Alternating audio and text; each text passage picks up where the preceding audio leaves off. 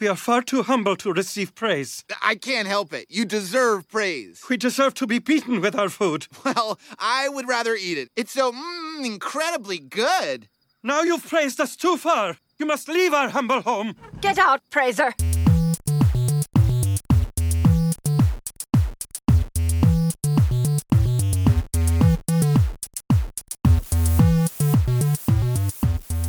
Welcome to the world of, well, usually tomorrow.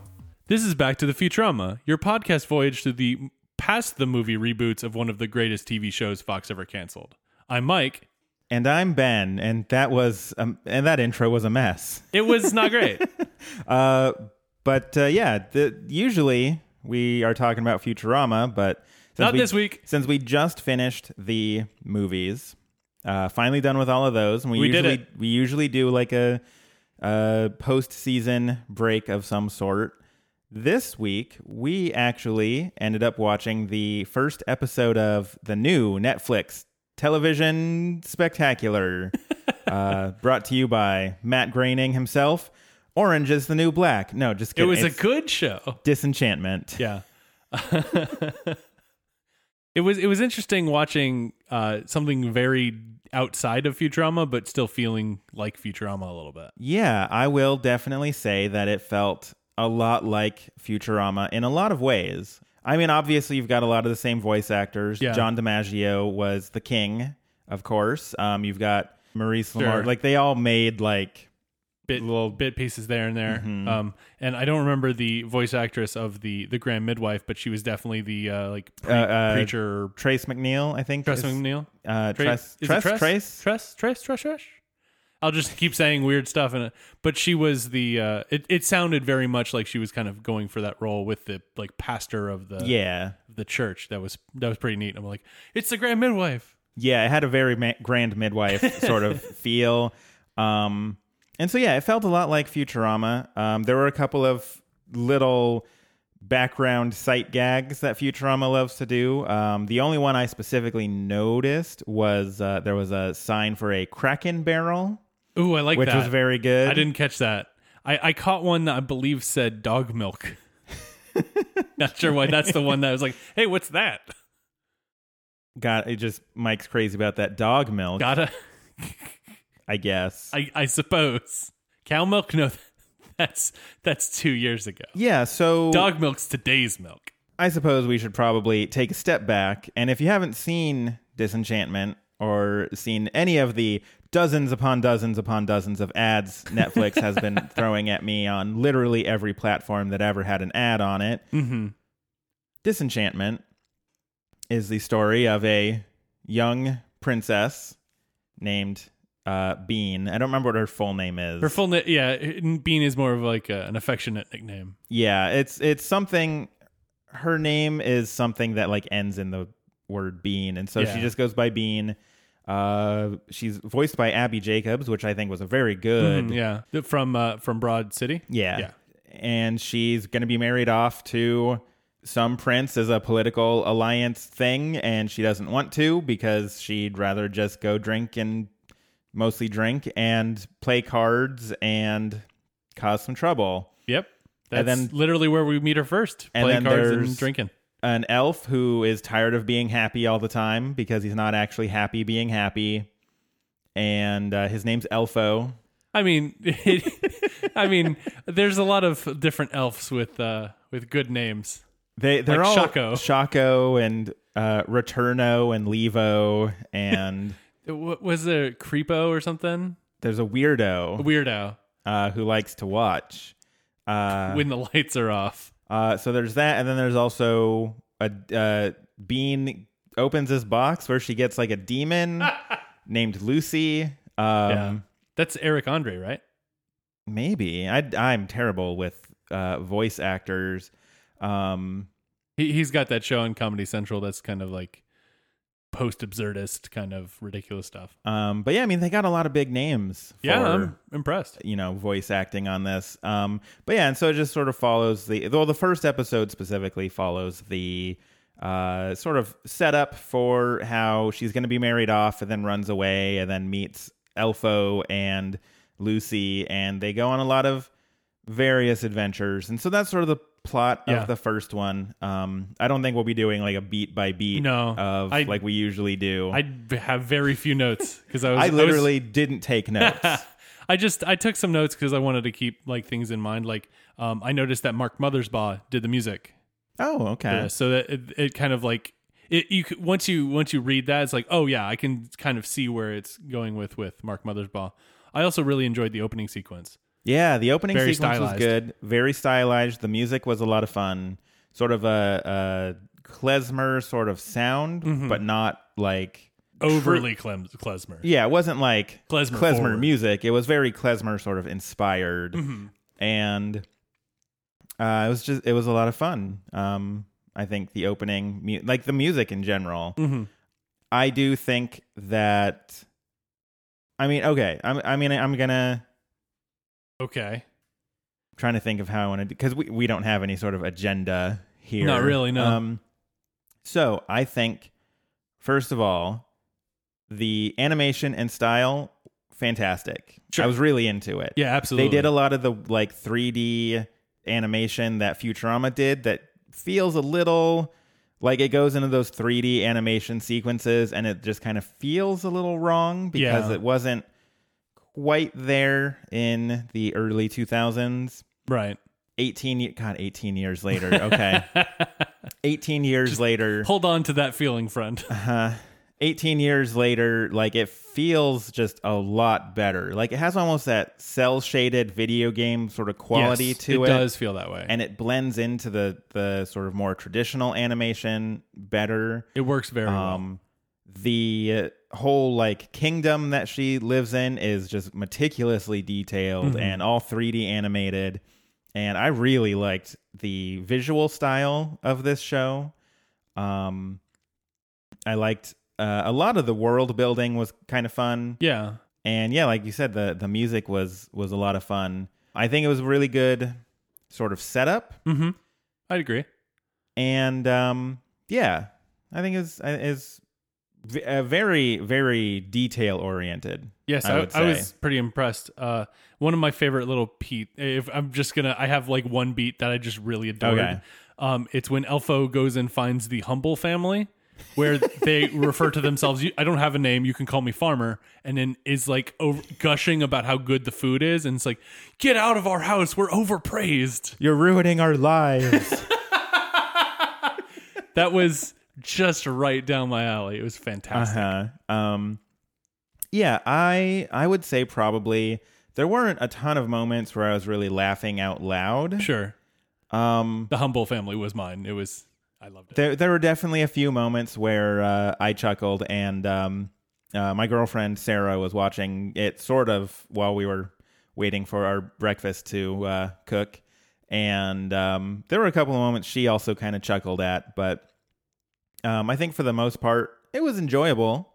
Yeah, I wasn't laughing out loud like stop to finish, but I will say, if you go back and listen to us talk about the first episode of Futurama, I think we kind of both felt the same way with early Futurama. Like it's enjoyable. Yeah. It didn't get to that point yet where it's like we're laughing out loud all episode. Mm-hmm. And a lot of the Futurama beats of like the character development, the heartstringy stuff that we talked about in the first go round wasn't there yet at the pilot. So I wasn't expecting this pilot to be like, ooh, I all this emotional attachment to these characters because I'm just learning them for the first time. But no, I totally agree. I thought it was definitely an enjoyable experience and left me wanting to watch more of it. Yeah, I mean that was going to be my next question of whether or not after watching the first episode, if you were interested in more. It sounds like you are. Yeah, I probably wouldn't make a podcast about it right now, past this one, unless I'd have to watch. I'd have to watch the rest of it to figure out if I liked it that much. Yeah, no, I think I'm kind of on that same page where it's like it was a pretty fun opening, introduction. We meet all the characters and all the world building, and I think it was very enjoyable. Oh, one specific thing I did want to point out, kind of back to the style, is just that sudden shift to when we go to like this elf kingdom where everything is happy and they're literally making candy to earn candy. Elfo points out that this doesn't make any sense. It doesn't make any sense. He also gets hung from the tree, and they're like, "Dang it, we're not heavy enough to be hung." From the supervisor, whose name is Superviso, which is I did not catch that. Yeah, he's got a little name tag that says Superviso on it. It's amazing how everybody's named with their jobs. Mm-hmm. Like I believe the one girl elf is called Kissy. Mm-hmm. Mm-hmm. Very very Smurf feel. Very like I didn't even think about it until you just mentioned it. She is literally the only female elf in this entire land. And for a moment there, she does run away with Elfo. Almost. But yeah, you get this sudden shift to this elf kingdom, and just like that really over the top, bright, like saccharine sweet, like early Disney sort of feel. Like the color palette shifts subtly. They're singing like the dwarves would be. And all the forest animals have that real like Disney sort of aesthetic to them. Yeah, that was really great, I think. And then the cut when he leaves the elf world and goes into the forbidden forest, and it's just dark and terrifying, and he's like, "I'm so excited." Yeah.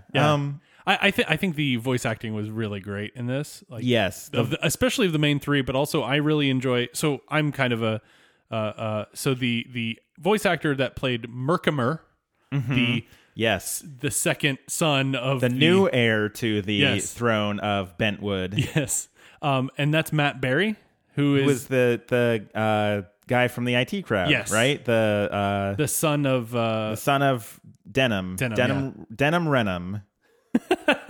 and he, I don't know what it is. It's just the bravado, the bluster that he offers in the voice. It's so good as a prince. It's possibly the perfect casting. Yes, because there was definitely when he gets introduced, and I was like, "Who is that? That sounds so familiar." And then as they're sort of doing this chase sequence, and he's telling his knights like triumphant things, and I'm like, that's the guy from the IT Crowd. Oh my God. So perfect. It's so perfect. And then he gives lines like, "I loved you since the day my brother died." And it's just like 100% perfect reading of everything. And he is such a treasure. Yes. No, the voice acting in this was phenomenal. Yeah, like, absolutely.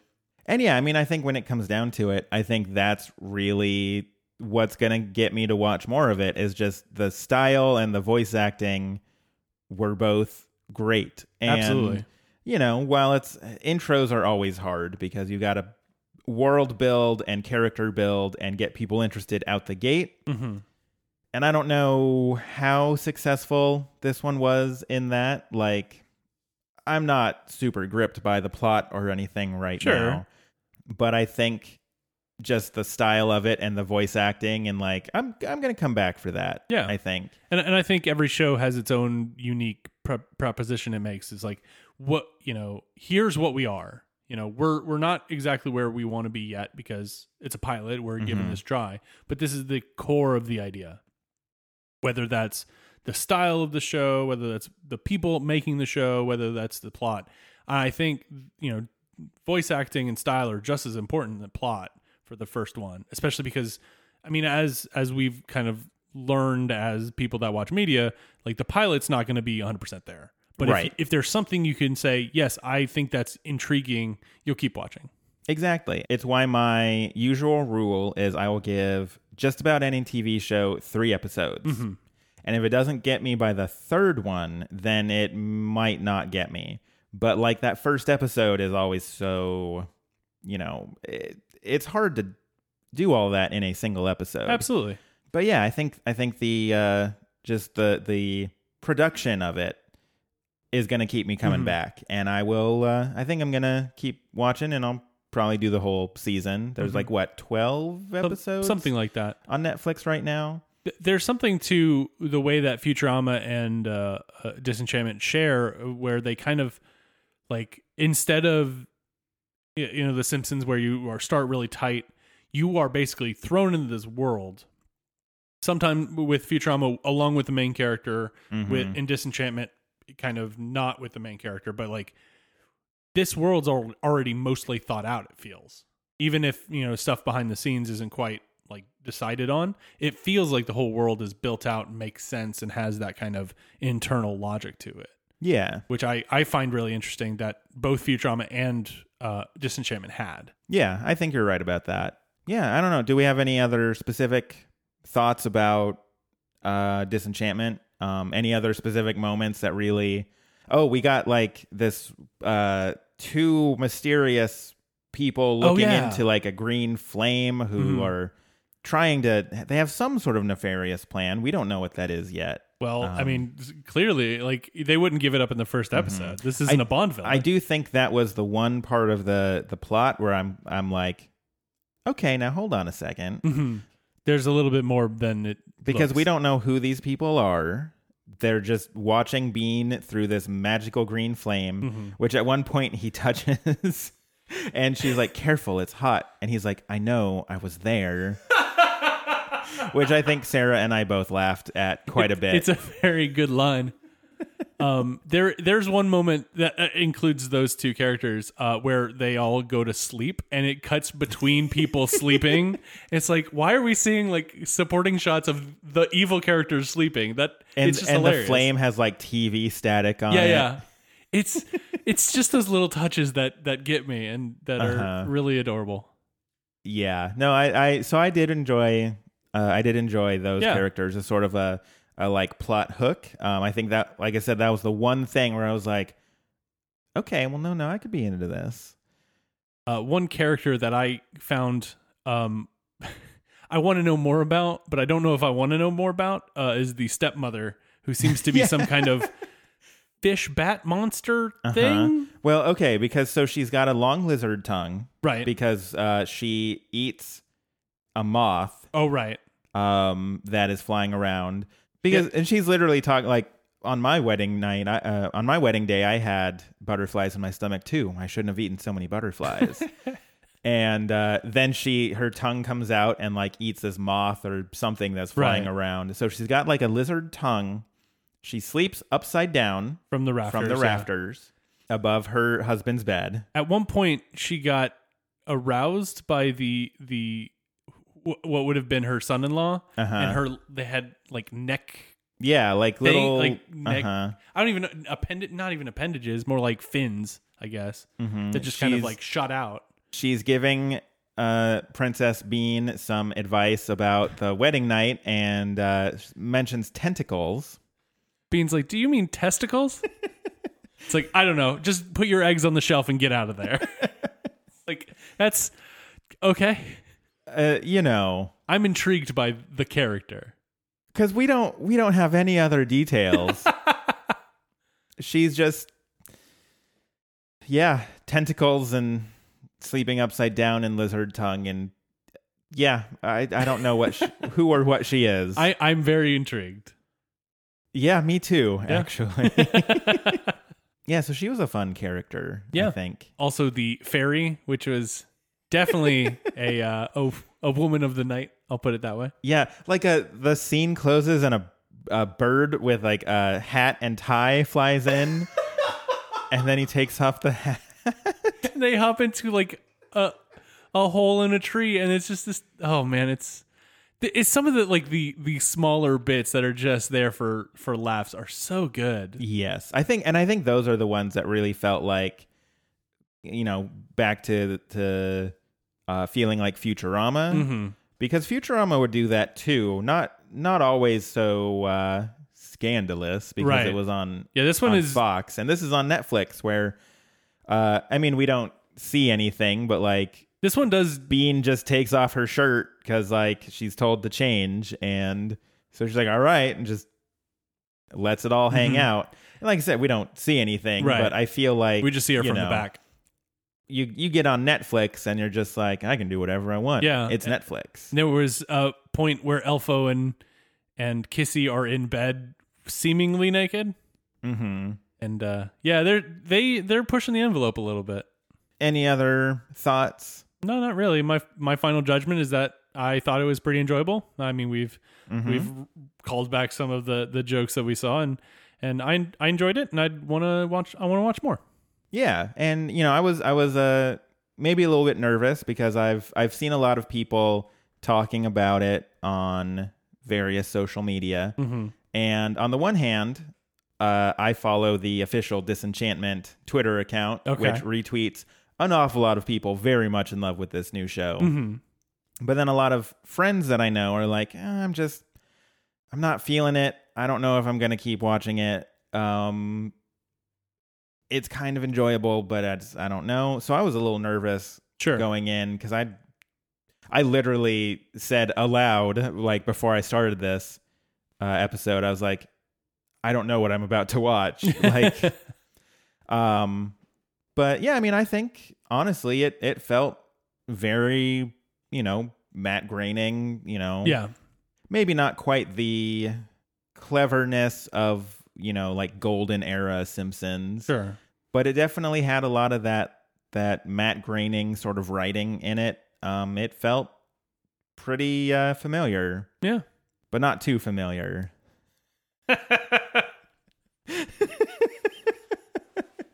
To finish it, but not too not familiar. But no, I agree. Like it did feel like, probably you're right, not golden era Simpsons, but it did feel like Simpsons, Futurama, Disenchantment. It didn't feel out of place. Yeah. And I'm looking forward to watching more. So me too. Yeah, I don't know that I have any other specific specific things I want to mention. I would just say that, if you haven't watched it yet and you're a fan of The Simpsons or, I assume you're a fan of Futurama. You listen to this podcast. You never know. You could listen to this podcast to remind yourself how much you hate Futurama. In which case... These two guys are just kind of funny, I guess.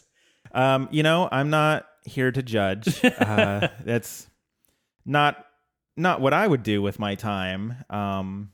But everybody has their own way. Some people juggle geese. So I'm sorry? Are you not familiar with this? No, I am not. It's a callback to one of the other greatest TV shows Fox has ever canceled, Firefly. I've watched Firefly, but I apparently did not grab that one. There's an episode where this brand new character played by Christina Hendricks gets married off to Mal. Okay. And they're talking about the weird backwards way that this like basically space hick town marries off their women. And Wash says, I mean, everyone's got their own customs. Like, years before we met, I spent some time in this town where the primary form of recreation was juggling geese, like baby geese, like goslings. Huh. And so later on in the episode, he's just like, hey, some people juggle geese. And it's a thing that Sarah and I say a lot because we both love Firefly quite a bit. I really need to rewatch it. It's been a good amount of time since I think it might have been high school. So Sarah and I have been dating for 2 years as of this Wednesday. Congratulations. Thank you. And we are already on our second Firefly rewatch together as a couple. So we kind of watch it a lot. Fair enough. But I would recommend that one as well. That's another good one to watch. It probably doesn't fit so well into the Matt Groening verse, but no, not at all. But another recommendation. As long as we're giving recommendations, I'll just recommend Community. It's also very good. It's very good. Probably the first 3 seasons is enough, though. Yeah, I think so. But yeah, Community was a lot of fun. Mm-hmm. I know we've sort of half jokingly talked about Community podcast after we finish Back to the Futurama. We'll see what happens. That's a year from now. Who knows? Yeah, we've got time. For all I know, we'll be like, well, we finished that. Never again. Ben's Any Album You Like takes off, and then he leaves me in the dust. Uh-huh. Yeah, I look forward to that. So, But no, with all that said, I would definitely recommend, I mean, one episode in. For all I know, episode 2 is garbage. But one episode in, I would say maybe give Disenchantment a chance. Yeah. Take a chance on Disenchantment. Perfect. If you would like to get in contact with us and tell us how much I just put ABBA's Take a Chance on Me in your head, because Mike definitely gave me a look, you can do so by emailing us at backtothefuturamapodcast@gmail.com. You can tweet at us at BackToFuturama. You can find us on Facebook at facebook.com/backtofuturama. We are on Apple Podcasts and Spotify and anywhere else you could find your podcasts. So rate us there, review us, subscribe, and send to your friends. And we can all watch Disenchantment together. Yeah, we're interested to know what you all think about Disenchantment. Absolutely. No spoilers, though, yet, because, again, we're one episode in. So if you've seen the whole thing, maybe don't spoil that for us just yet. Yeah. But we are interested to know what your take is on it. If it's another amazing show by Matt Groening, or if it missed the mark, or, anywhere in between. Or if it has room to grow, maybe. Yeah. So just let us know what you think about that. And we will be back next week, back to our regularly scheduled programming, where we are going to be talking about Rebirth. I've already watched it. The first episode in the Comedy Central reboot after the movie reboot after Fox canceled the show. And that's what we're going to be talking about. And the intro is just going to get longer and longer and weirder to say. Every time.